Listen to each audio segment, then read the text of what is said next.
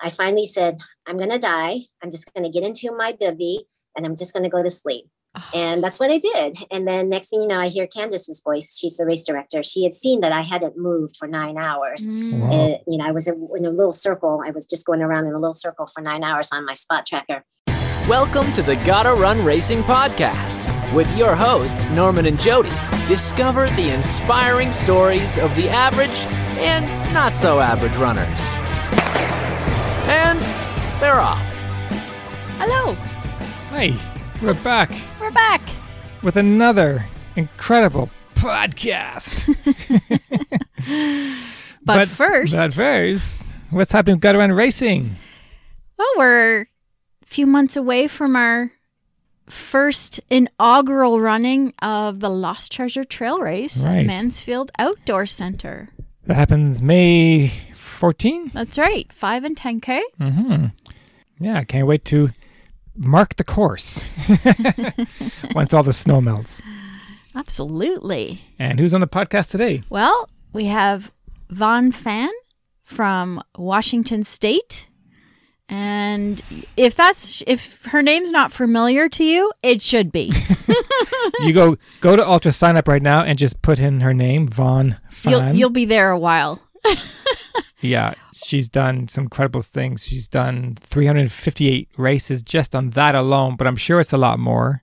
Yes. And 143 trophies. Just in Ultra Sign Up.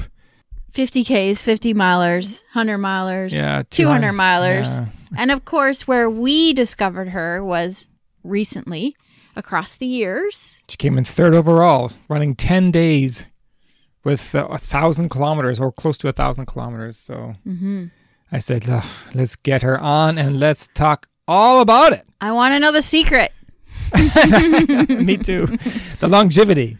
So let's get to Vaughn. Coming up. So we'd like to welcome Vaughn Fan, living in Washington State. Welcome to the podcast. Oh, thank you so much for having me. How we came across your name very recently was we were following across the years, and Ultra Running Magazine. Oh, there it is. You wear that proudly, I'm sure. Ultra Running Magazine had a little blurb about you in their newsletter leading up to the race, I believe. So I thought, oh, wow, this lady's done a lot of races. Let's check her out. So when I went to Ultra Sign Up and looked at your long list of races, normally when we're doing research for our podcast, we print out the Ultra Sign Up list so that we can refer to it. But it was 31 pages, Vaughn. So we decided not to print it out this time. And we thought, well, let's handpick some of the races that we'd like to chat about. And just in general, to see what you are all about, because it's fascinating. You're fascinating to me anyway. Well, I was checking out your podcasts, the interviews that you've done. I was like looking at the people you've interviewed and all these luminaries, I guess I would call them. And I was like, oh my gosh, it's like, how do I fit in with these people? Golden ticket people, and, just people have been doing this for a long time as well. So I kind of show up here and there. Sometimes my performances are good, and other times I choose them to be, training runs and don't want to stick out too much. So anyway, your list is impressive. Oh, thank you. And the other reason too, from a female perspective, I'm 51 and I believe you're around 50. Yeah, it's another month and then I'll be with you. Okay. So I'd like to talk a little bit about that, because I think that, once you turn 40, things start to change with our bodies. And once you turn 50, same thing. So we'll get into that later, because I think that's another thing that could be really useful for our listeners who are aging and still wanting to compete in ultras. So we'll get to that soon. Okay. But first, how did you even get into running generally without the ultras? Let's just talk about basic running. Well, when I was going through my physician assistant training, I did a month in the Phoenix area, and I just wanted to stay in shape without joining a gym or anything. So I just started running, and I tried running before, especially around other people, but found myself struggling and not liking it because I was trying to keep up with everybody else. So once I did it for myself or did my own pace, I found that I enjoyed it a lot more, and basically just joined my sister was doing a 12K when I came back. So I did it with her, and it just kind of snowballed from there. When you find something that you enjoy and you're actually pretty good at it, you just want to keep looking for the possibilities. And so, half marathons to marathons and then to ultras and beyond. So it was more to get in shape initially, but then it just kind of became a lifestyle, I guess.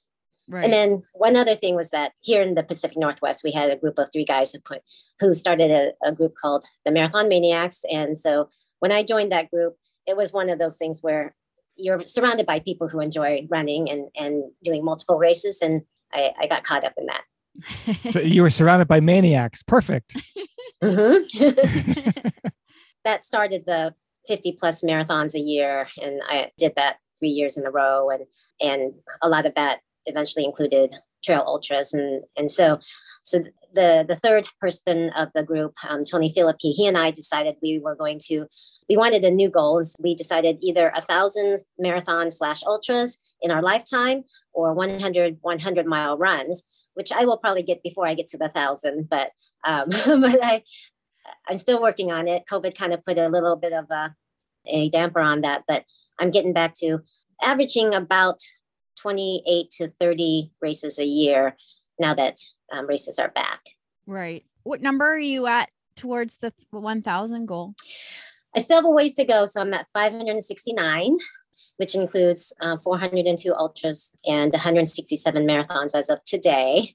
So it took me a long time to get to 500. And then I'm a little worried that it's going to take me even longer to get the next 500, again, as I age and choose races that don't count towards more than one race. Like, a 10-day at ATY only counts as one race. It doesn't count as 10 races or whatever. So I'm choosing the wrong races to beef up my numbers. Right.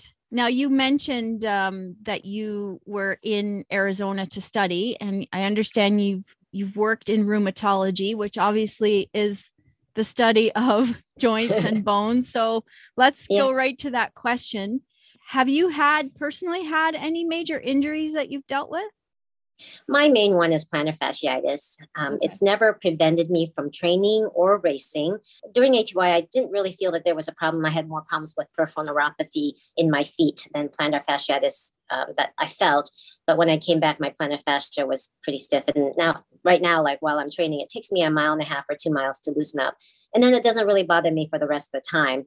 It's slowly getting better, but that has been my main injury. But otherwise, no, I haven't had other injuries. If I notice that my Achilles is bothering me, I'll just put some heel lifts in to let it calm down a little bit. And besides rheumatology, I did work in orthopedic surgery for 12 years. So I have that background also. And actually I was able to help quite a few people during ATY to get through their repetitive injury issues during the race. Sometimes, the injury was far progressed enough that they weren't able to continue. But other times, I think I helped a few people continue to be able to at least walk or get more mileage. So it was kind of fun to share some knowledge and to help people. It's just a pretty tight-knit community there.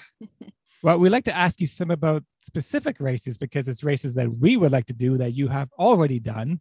And I'm curious about the ones you've done in Canada. Was your first 100-miler in Canada? It was. So during the actually, I was just reading the Canadian running magazine about couples, and I'm like, how come you guys aren't in the couples? Oh, wow! I will have to check that one out. Yeah. So the Eagle, put on by Mo the Eagle. At the time, I was competing in the Trail Runners Trophy Series, and you get points, for placing or just even doing the race. You get more points for placing. And I had been very scared of the 100-mile distance. But this one, because it was part of the Trophy Series and I was leading the series, I'm like, I'm just going to go ahead and do that. And it was so hot. I mean, I think in Celsius, I think it was for you guys, it's like 39, 40 Celsius. And it was, and I slept in a tent. I was like just overheating, and I cramped terribly at around the 50-mile turnaround, to the point where my competitors, because I was way ahead and I didn't know about salt and I didn't know about, pacing. And, I'd done the shorter races and I felt good until I didn't feel good. And I basically, all the muscles in my body cramped, and all my competitors had to, or the people that caught up with me, literally lift me up off the ground with me screaming because I'm cramping so bad, and put me in the ditch where there was the only shade on the course, and just let me relax as best as I could. Right. And so eventually I was able to get up and walk to the aid station, where they gave me chicken noodle soup or, salt and hydration, and just stay there for like 2 hours until I could walk out of there again. And at the time, I just didn't want to quit. And my husband at the time also helped me out. And so I was able to continue and not DNF, but it took me a long time. As night came on, I was able to catch a few other people. Not that I was competing at the time, but I was able to run again, which was remarkable considering I could, barely get off the ground. And so that was so hard. Probably one of the hardest races I'd ever done, but learned about electrolytes at the time and had a lot of help from the other competitors. And then I did Lost Soul, also part of the trophy series. So I'm sure you saw that. I'm just curious about that race, the Eagle, which no longer exists, I don't think. Is that right? Correct. Yeah. Another race I'm interested that we're doing is the Cascade Crest, which you've done 5 times or 6 times. I'm not too sure. 13 times. You know what? I stopped counting. Yeah. So I have the most finishes for the female. And it was very special when obviously the 10th time they give you a 1,000-mile jacket. And on the back, I had embroidered all of my times on the back. And so the list continues to grow. I started at 14 times and I finished at 13 times. On my 8th year, I salted too much, and I was having, just explosive diarrhea. I was cramping terribly because I thought my cramps were from salt and not from hydration. And so I was totally dehydrated. And then the salt was the wrong thing to do. And so I DNF'd at mile 84. I had to wait till that aid station closed down, because that's a hike-in aid station. And I had to get on the piggyback of some people who came out to extricate me because you have to hike out like 3 miles out a very steep trail. And I could not put any weight on my legs without cramping. And so James Varner, who's the race director of Rain Shadow Running, was one of the people who came out. And I had to get on his back every once in a while. I did walk out a few steps on my own, and then I'd be like, I gotta get off these legs. And so I basically laid there in a tent until they closed down the aid station, tried to hydrate, tried to do whatever it is that I could get my muscles back to working, but really couldn't by the time they closed the aid station and had to get piggybacked out. Wow. So that was very sad for me. It was because I had a streak going with starting Cascade, and that broke my streak. So I didn't finish the 10 consecutively, but I eventually did finish 10, and then I kept coming back. And I'm on the wait list this year, but I'm pretty high on the wait list. So I'll probably end up getting to start my 15th and hopefully finish my 14th Cascade. So tell us a good experience at Cascade. Yeah, there you go. Well, my good experiences were the ones that took me the longest, and really just enjoying the terrain more and not feeling like I'm trying to push myself. And those, I did 3 Cascades after finishing the Bigfoot 200 3 years in a row. So they occur 2 weeks apart. And so I would finish the Bigfoot and just rest and then come and do the Cascade. And knowing that I'd just done Bigfoot, I felt no pressure to do well, to start in the back of the pack. One year, I took pictures of all of the PCT through hikers and asked them their names and just, spent time talking to them like, hey, what's your trail name? And there's an aid station coming up. I'm sure they'll load you up if you want. So, I know the course so well. And there's one section where we encounter them because I think we run on the PCT for like 30 miles. And so I really just took the time to enjoy the volunteers and the through hikers and take lots of pictures. And then by nighttime, I was passing people because, that's my strength is late in the race when it's cooler and I haven't pushed myself in the beginning. I can, usually go start running again. loosened up. It takes me about 50 miles to loosen up. That's fantastic. Hey guys, if you like what you're hearing so far, then check this out. New for 2022, the Lost Treasure Trail Race. Calling all trail runners to our brand new event, coming to Mansfield, Ontario this May 14th. The Lost Treasure Trail Race features both a 5 and 10K on the beautiful trails at the Mansfield Outdoor Center. As the story goes, the American outlaw Jesse James buried a barrel full of gold coins stolen from a train on his relative's property somewhere in the hills of Mulmer. You'll earn your very own coin medal when you cross the finish line. Registration is now open. For more info, go to GottaRunRacing.com. Now back to Jody and Norm. Another race I want to talk about, which we will be at this year, is Western States. Yay! Is it both of you? No, just Norm. I finally got in. She'll be my crew. Nice. Okay. And let's talk Western States briefly. Yeah. About how your experience was there, and what pointers do you give for me? So yeah, I got in when they had the 2-time loser. So I was one of the last of the 2-time losers. I haven't been able to get back since. So only because I would forget to, well, not forget, but I guess it's another hot race that I worry about. So sometimes I would purposely not put in my name in the lottery. Just, I guess you have to do it every year, or else you lose your lottery points. So I did break my entries a couple of times. And so as a runner, I'm sure this has been said before, the Boston of ultra running, right? You just feel the energy there is so amazing. As a crew, like my ex-husband, he crewed me at the time. He didn't like it. It was just too busy, too much, too far to travel and such. But he wasn't a runner. And so I think that's really different. When you are a runner and you know the culture, it's special for both runner, crew, pacer, everybody. Right. And it is magical. I would love to go back. But I think I really have to train differently, heat training and hill training, strengthen my quads. At the time I wore Montrail Vitesse, which is one of my favorite trail running shoes ever. I didn't practice downhill running, and my little pinky toes kept jamming into the sides of my shoe. And that was what prevented me from running downhill. It wasn't really my quads. It was like my little pinky toes were getting traumatized. And so we had to cut holes into my shoes and everything. And so that was my problem. I understand most people have more problems with their quads. And I guess my tip for you is that I have a problem that when I'm climbing, when I start running downhill, I have trouble.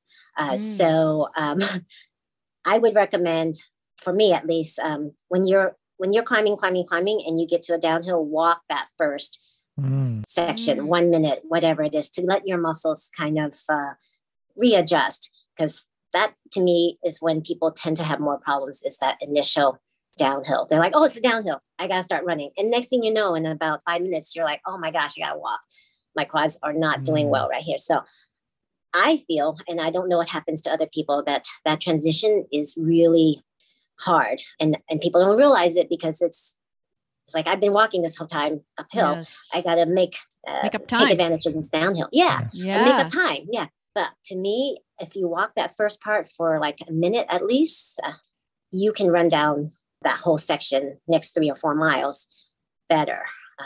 That's great. Yeah. Well, get your heart rate down, get your muscles to readjust. Yeah. It's I have experienced it so many times, not just at Western, but other races where there's this long hike, and then you got a long downhill.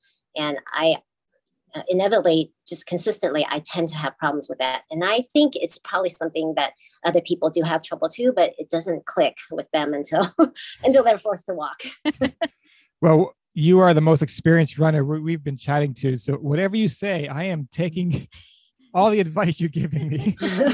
I just think your heart needs to settle down and your muscles need to settle down, and it will pay off benefits. And there's so much of that Western. There's a lot of big, long uphills followed by very long downhills. And so that's my recommendation. And when I first started running, I had a lot of people come up to me and say, hey, what's your advice for me going into ultras? I'm like, if you feel really good, you're going too fast, right? And so, and that has resonated with a lot of people, because, you're like, oh my gosh, I can do this forever.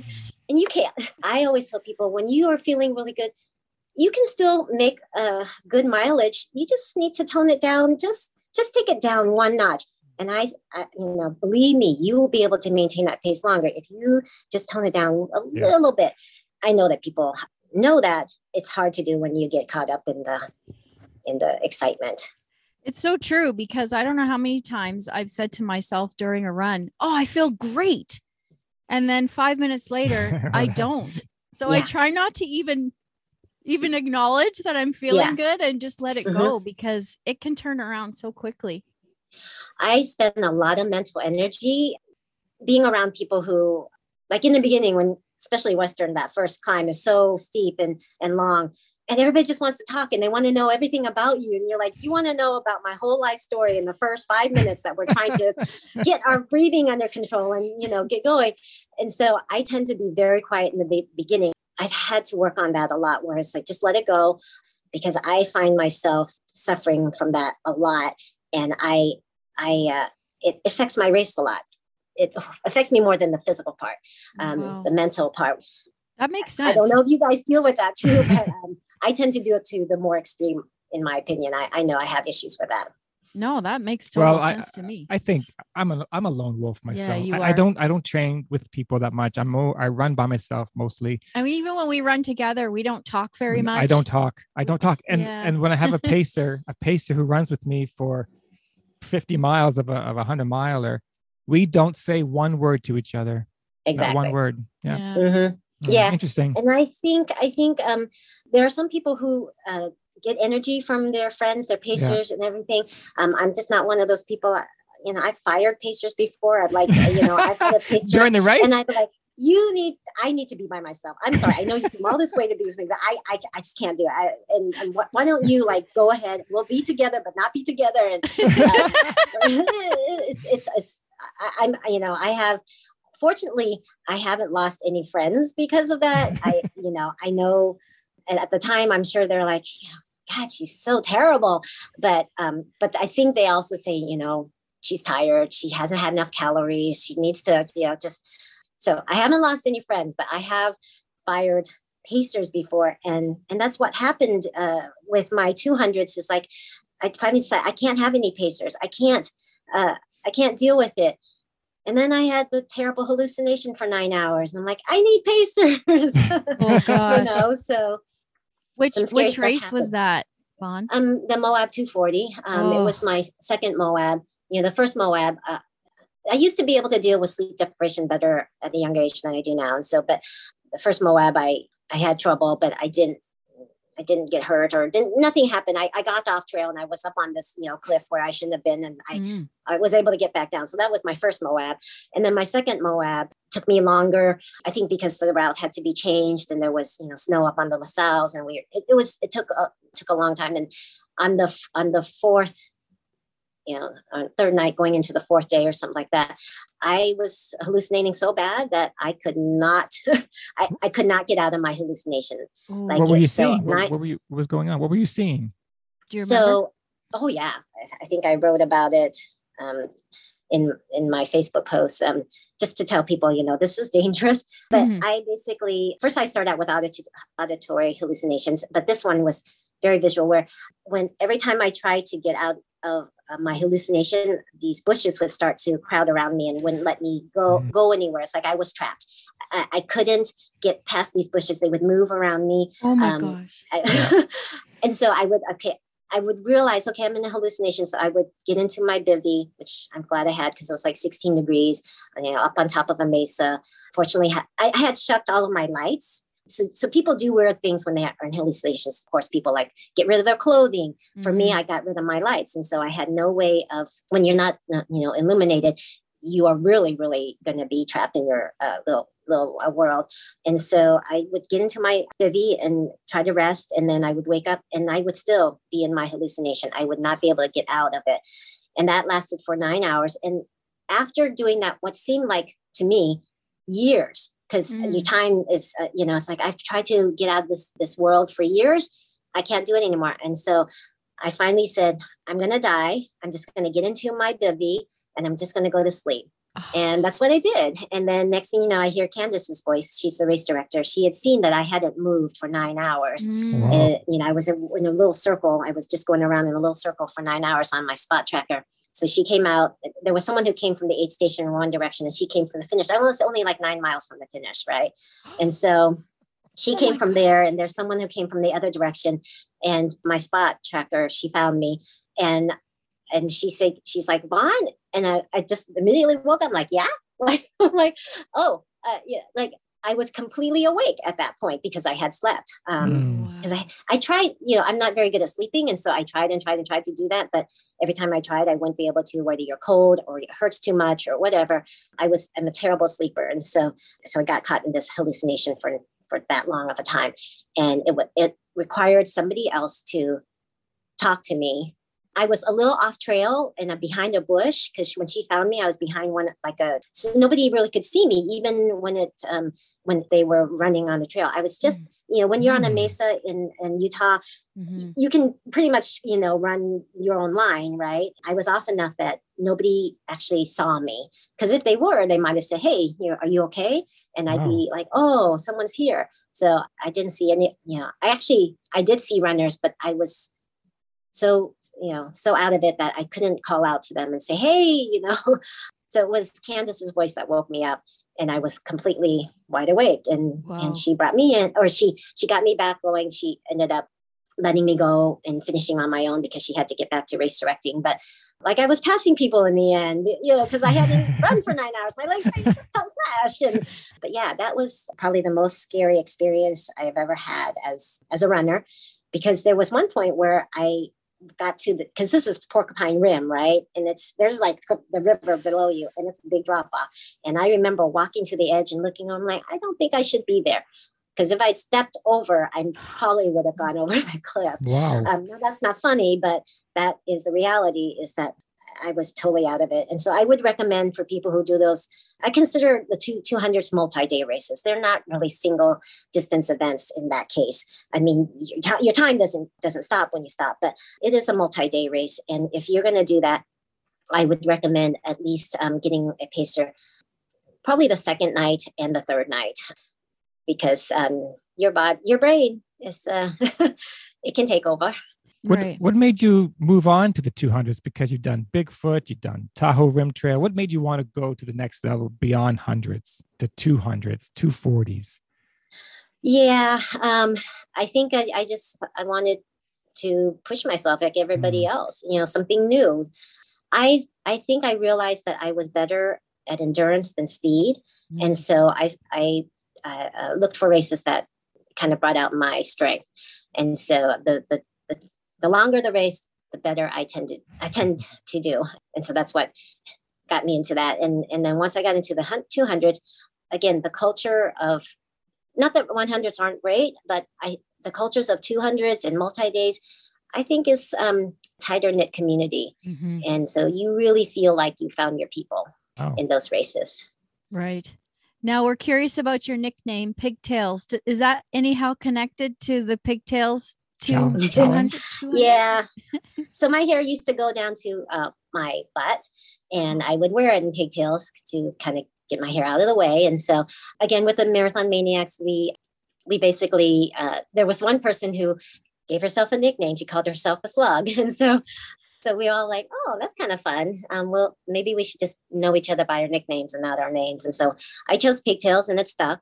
And then I put on a lot of races where I said Pigtails.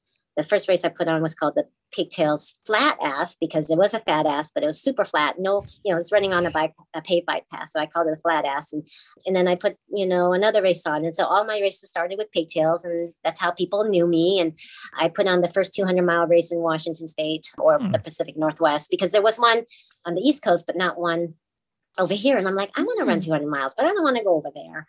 And so I put on my own race. I organized it, and I got it all together. I had some friends who helped me direct it because I wanted to run it. And so I raced it the first year or two and had my friends manage it while I was running it. But then when I was done running, I would take over and finish the race directing. So it was great. I'm proud to say that I put on the first 100 or 200 around here. And yeah, it was kind of like, and I wasn't the only one who did it. So what was really great was like, oh, there are plenty of people who wanted to try it. And then Candace, you know, she always gives me credit for putting on the first 200, but Candace takes, like I said, has perfected that 200-mile trail race. Right. Which I've done all of them. So I can attest they are great. Let's move on to across the years where you, in 2019, I believe you did 622 miles, which is about over 1,000 kilometers in one. Just right at 1,000. That was the goal. Oh, that was the goal. Then you stopped.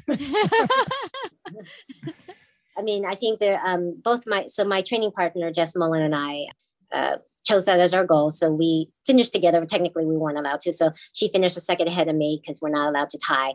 But we decided that was going to be the mileage goal. And we arrived at it slightly different until the very last day. I mean, she was always slightly ahead of me, and I needed to rest more, I guess, and run at night more. And she likes the sunshine. I don't. And so she would run during the day and I would catch up at night. And so we arrived at it separately until the last day. We did our last few miles together and finished holding hands and stopping right at, well, actually what happened is we were told it was 621 miles. And then we got to the board and it said 999 point something K.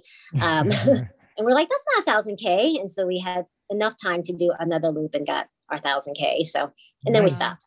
Wow. But it was like, good thing we had a little bit of a cushion. Otherwise we didn't want to finish at a minute to spare and then realize, we didn't hit the 1,000. I think there are people that strictly the only race they do is across the years. I know when I was looking at the results and then looking at the runners to see what else they've done, some of them, that's all the event they only ever do. What do you think that's about? Is it that tight-knit community? Is it the ability? Okay. I feel that the multi-day races are a great way for people who don't want to worry about the cutoffs. You push yourself and you're racing the clock and not the cutoffs or not other runners. I mean, you are racing against other runners if you want to be competitive and podium, but it really takes a lot of stress off to just go at your own pace. And me, like I like to run at night and I don't worry about if people are surpassing me during the day. I'm like, it really is a different type of mentality to run the multi-day races. And I know that I just be patient, I can do really well. Yeah. Yeah, exactly. The most recent across the years, you just finished 2 months ago, 3 months? Not even a month. Yeah. A month. About a month. Yeah. A month ago? About a month ago, yeah. And you came in third overall. When you are standing at the start line of the next across the years, people are going to be like, okay, this is the one we have to watch out for here. When there's a longer distance, I'll choose it. There's a 6-day and 10 days may be considered internationally recognized, but the U.S. Track and Field does not recognize 10 days. And they made that statement recently. In fact, they said they wouldn't recognize the 6-day. And then there was a big uproar and they reinstated the 6-day. So if you want to be in the records, you do the 6-day. If you want to just see what you can do in 10 days, you do the 10-day. And it's recognized at the race, but it may not be recognized as world records type of thing. So, which is unfortunate, but I tend to choose the thing that is longer. Although on day 5, I regretted that. I was like, I don't want to do this for another 5 days. I feel terrible. But again, just like in a 100-mile, it takes me 50 miles to warm up. In a 10-day, it takes me 5 days to warm up. And so your body just starts to develop a tolerance for it, and you start to do better in some sense. I mean, like my muscles and my legs felt good, but my feet, I think the feet is what really affects people's ability to continue to perform well. How many ultras have you done in 1 year? Do you remember the most ultras you've done in 1 year? I'd have to go back, but might be like over 30. 30 in 1 year. How many weekends are there in a year? Yeah. That's incredible. If you like what you're hearing so far, then check this out. Our second new event for 2022 is the Fiddle 50. Does running around in circles sound like fun to you? No vert? No problem. Well, then Gotta Run Racing has the perfect race for you. Coming to Shelburne, Ontario this June is the Fiddle 50, featuring distances starting at 25K all the way to 100 miles, and almost everything in between. It's flat, fast, and fun all rolled into one. And, as the name implies, you may even hear a fiddle or two. And they may or may not be on a roof. Registration's now open. For more info, go to GottaRunRacing.com. Now, back to the show. But where she lives. Oh, yeah. You're surrounded by every weekend there's something going on, eh? Yes, exactly. I can find 30 races in the state of Washington alone. And more if you include marathons. So I don't need to go anywhere. I don't mind doing races over again. I mean, there's a sense of like, well, not but nostalgia, I guess, when I do those races again. I mean, Cascade is basically a family reunion nowadays. Right, exactly. They say that Javelina is the party in the desert. What is the best party race that you could think of? Is Javelina it, or do you think if there's maybe another one that's not getting I would probably say ETY, because you get to see everybody constantly. I mean, you get to spend time with people in a single distance race.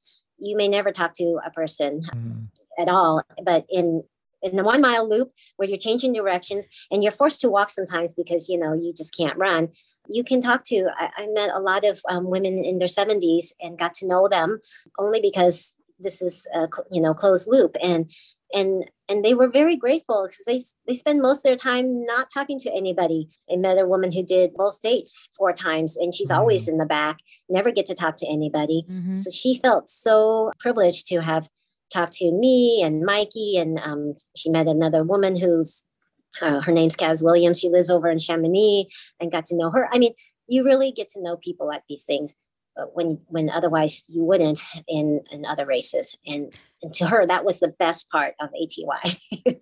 I think people just need to make the effort. It's really easy to just go around and around in a circle and not talk to anybody. And I was like that in my first ATY when I did the six day. I didn't talk to anybody, and I regretted it very much towards the end. I started to talk to people, and I wish I had talked to them more. But in my subsequent 10 days, I made an effort to.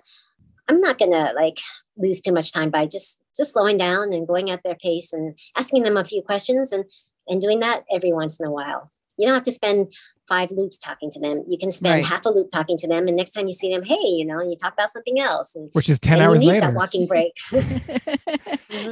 So yeah, if you're going to do ATY, yes, you can be competitive, but there's a lot of camaraderie, and that's what makes it so special. Right, and they've really perfected that race. Not with only the food, but everything's so good there. People didn't want to leave the loop. I mean, my boyfriend and the guy who came in second, they's like, I don't want to leave. Wow. Well, I have to say, as a woman, I'm so inspired by what you've achieved.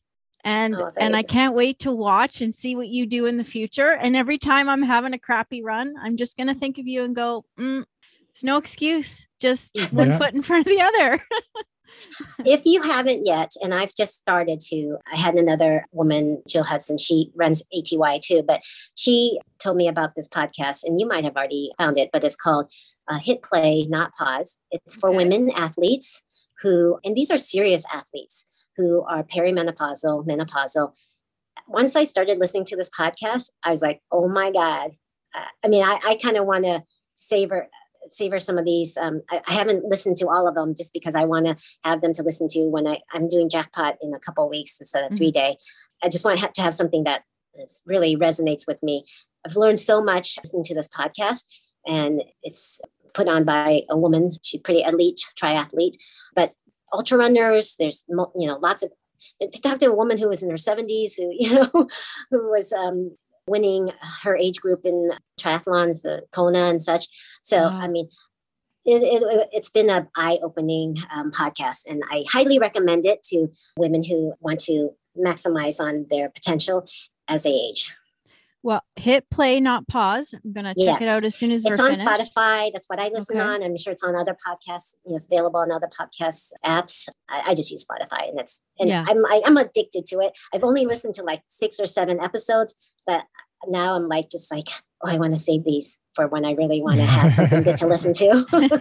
Well, did you happen to learn the tip that you gave us earlier about women losing their drinking reflex? Because I had no idea about that, and it totally resonates. That's what I learned in the podcast. Wow. One of the few things I learned. Everything that I've listened to, pretty much, I'm like, I've gone through that, and I just chalked it up like just getting older. But women, I think, really do experience quite a different change at this time. So it's like, and how lucky are we that we're living in a world where we can now talk about it openly? Oh yeah. And share tips so that we can learn from each other. Whereas our mother's generation just didn't happen. It didn't happen. And it's so unfortunate. I know that, we didn't have a lot of time to talk about this stuff, but I think that once you listen to the podcast, you're going to get so much more information than I can offer you. I love it. Yeah. Thank you. Thank you so You're much. welcome. Thanks so much. This has been amazing. Yeah. I'm so looking forward to today. Well, you guys have been great. I was looking at your podcast, and I wanted to see what you look like before I actually got on. And it was like, hey, it's them. It's like, I already knew you, so that was good. Well, if you don't mind, we like to finish our podcast with a little bit of rapid fire. Oh, okay. I'm not very good at these. Like, oh, no. Don't worry. We won't stress you out too much. How many years have you been friends with your oldest friend? So I would say over 15 years. My friend Jess, she came into running after me, but once she was like me, once she found running, things just took off. So Jess has probably been, because I've been running for 21 years, and she came kind of about 3 or 4 years after me, I think. Okay. So yeah, we're still friends. That's awesome. And we still get together and do So she never paced you in a race then? Oh, yes, she did. Oh, she did. Hey, you didn't fire her. I didn't fire her because we unfortunately have a lot of the same type of thoughts. I'm sure, it's like we are terrible together. So, and we can run together without talking for a long time. I didn't fire her. So, what's your go-to food at an aid station? Oh, it varies, but I don't know. The first thought I had was Cheetos. Cheetos. Yeah. I ate a lot of Cheetos at ATY. I think because I have a problem with salt, and I just need something salty rather than sweet. But they turn your fingers orange. Yes, and my mouth and everything. Name a place you'd like to visit, but not to race. New Zealand, the Great Walks. We'd like to do that someday. Yeah. Okay. 80s or 90s music? Oh, 80s. 80s. What's the last concert you went to? My first concert was Janet Jackson, and I can't remember the last one I went to. And we already know your superpower, but if you could pick a different superpower, what would it be? To turn back time just 5 minutes. Every day. Like Doctor Strange, like. That's a good one. That is a good one. We haven't had that one. No. 5 minutes can make all the difference in the world. It could save your life. Yeah. Thank you so much. Thank you so much, Fawn, and enjoy the rest of your day. You did. It wasn't a test.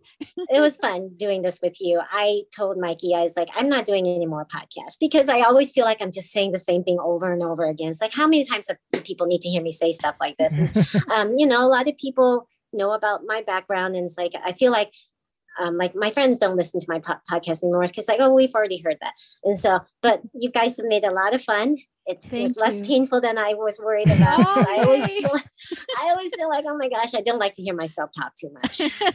Well, you were amazing. So thank you again. Thank you so much. Thank you. And hopefully we'll see you at a race in the US. Or even back to Canada. Yes. Right. Yeah. I would love to get back up to Canada for sure. And come out east next time. Okay. We're in Ontario. I'll work on it. I will work on it. We have a 1K loop that we can do for you. Yeah, exactly. Oh, perfect. Yeah, I don't mind closed loops anymore. I relish them.